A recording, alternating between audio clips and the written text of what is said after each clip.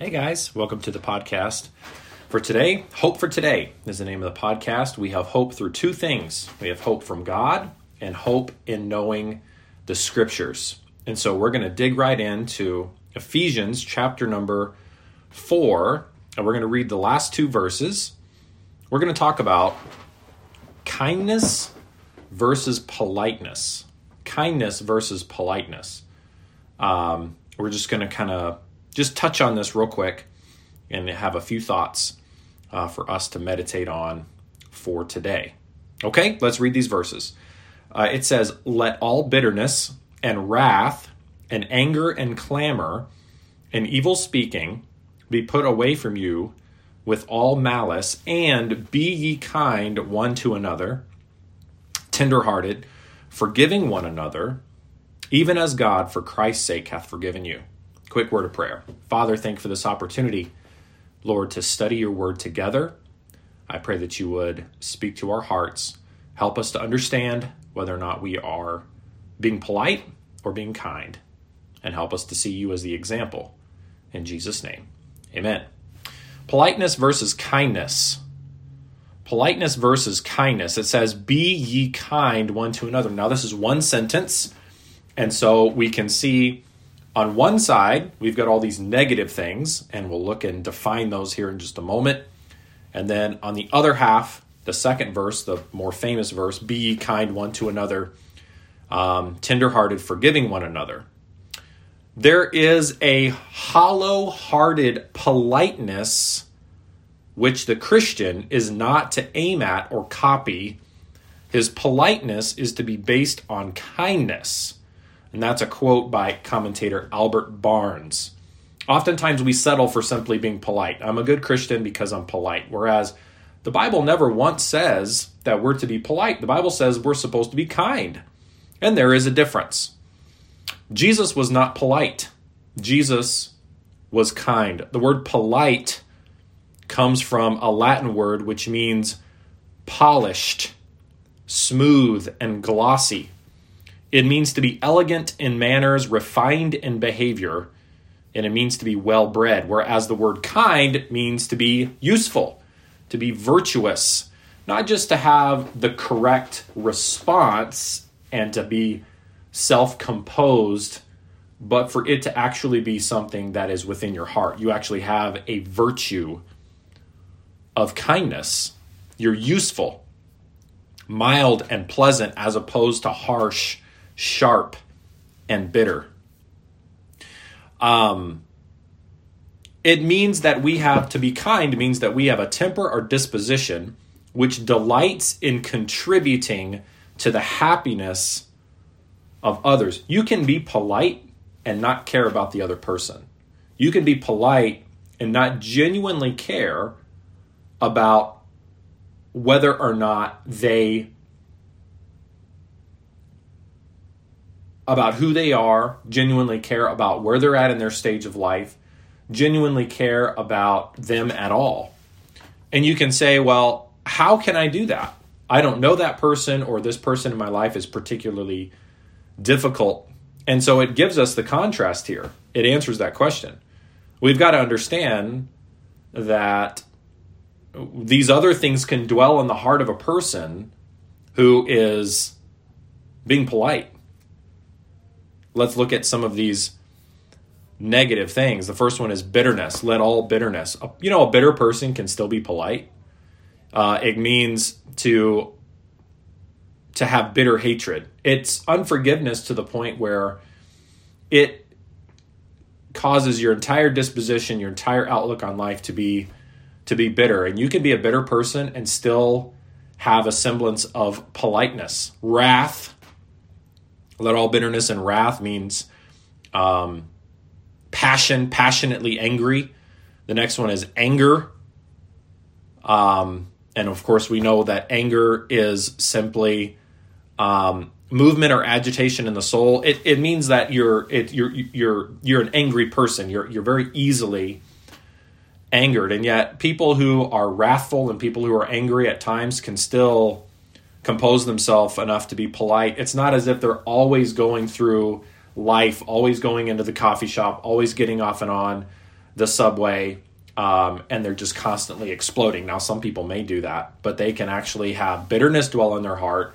They can have wrath, be a wrathful person, explosive anger, just be an angry person in general, and still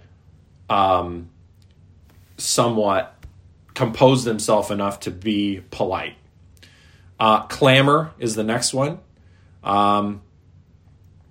This definition means an outcry, right? A crying. It means disorder, such as men use in a brawl or when they are excited. Okay, so it's kind of like the noisy. The clamor means like you're talking at that excited tone where it's always confrontational. You have a confrontational tone. Everything is really confrontational. And you can be a confrontational person and still have a semblance of politeness. These are more of outbursts, right? Evil speaking means vilification. It has, the definition is, speaks of blasphemy. Okay, and the last one is malice, means you're using your words to hurt people. And so let's read it once again. Let all bitterness and wrath and anger and clamor and evil speaking be put away from you with all malice. All right, so this is really talking about the way that we speak and the way that we talk. And you can still be polite to a degree and have these things in your heart. And it can be agreed that if you're bitter, you don't really care about the other person. Wrath and anger and clamor, you're not really concerned about what your words are going to do to this other person. Evil speaking, because it's not only the words that you use, but it's also the spirit with which you use them. And that's why it says, it doesn't give us any wiggle room here. In verse 32, it says, and be ye kind one to another. That's the kindness, meaning to be useful, not only useful, but it means to be benevolent, means that you have the temper or disposition which delights in contributing to the happiness of others. You actually care about the other person, even if they're a complete stranger. And then we're to be tender-hearted. And the word tender-hearted means sympathetic, okay?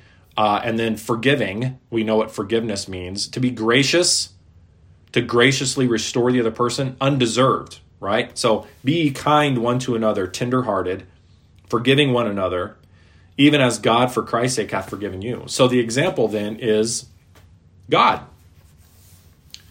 Christ died for us, but God forgives us for Christ's sake.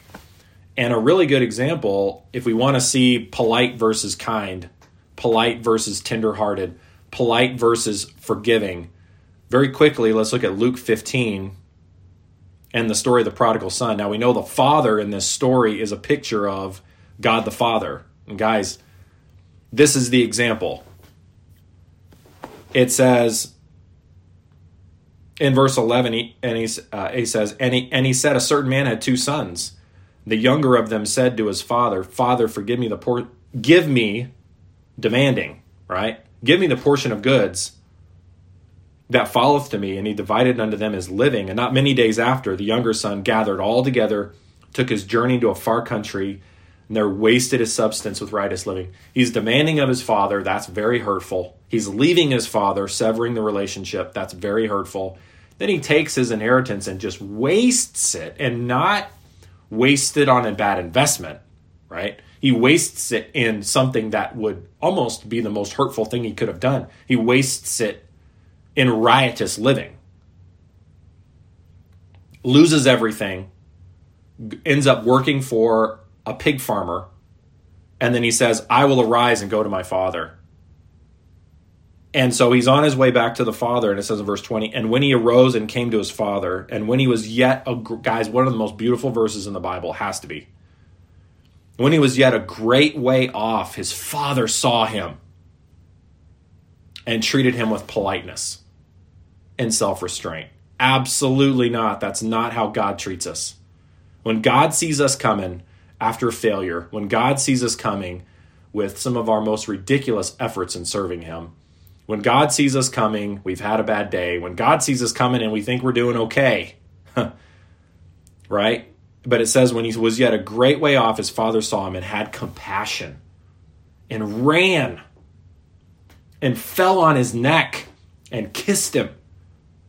And the son said unto him, Father, I have sinned against heaven and in thy sight, and am no more worthy to be called thy son. But the father said to his servants, bring forth the best robe, and put it on him, and put a ring on his hand, and shoes on his feet, and bring hither the fatted calf, and kill it, and let us eat and be merry.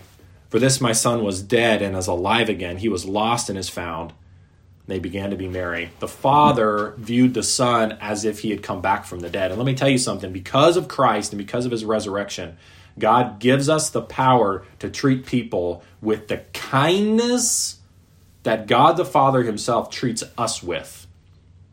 We treat people with kindness for the Father's sake, just like God treats us with kindness for the sake of Christ, for the Son's sake. We can treat someone and we can be tenderhearted even though they are hard-hearted. We can treat them with kindness even though they are bitter and wrathful and they're malicious and trying to do us hurt. We can be forgiving even though they are bitter. The contrast. God doesn't want us to have just a shallow politeness. That's not Christianity. There are many people that are polite, and yet they are on their way to hell. They've never experienced the forgiveness that is in Jesus Christ.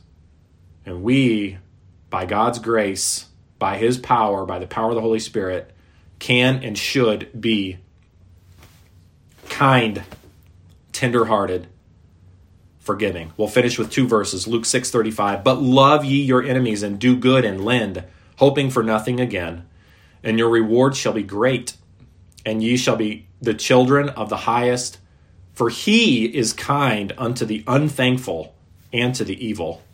1 Corinthians 13:4. Charity, of course, charity is the word agape in Greek. That's God's love. It's a description of God's love.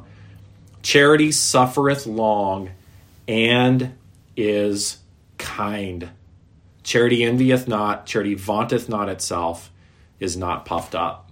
If I am going to follow Christ, be full of the Holy Spirit, and act in a way that pleases the Lord, I'm going to have to push past politeness and be kind, tenderhearted, and forgiving. Not for their sake, but for God's sake, for Christ's sake, because I have also been forgiven. Guys, thanks so much for listening. Have a wonderful day. Let's trust the Lord that he can give us the power to be kind, not just polite.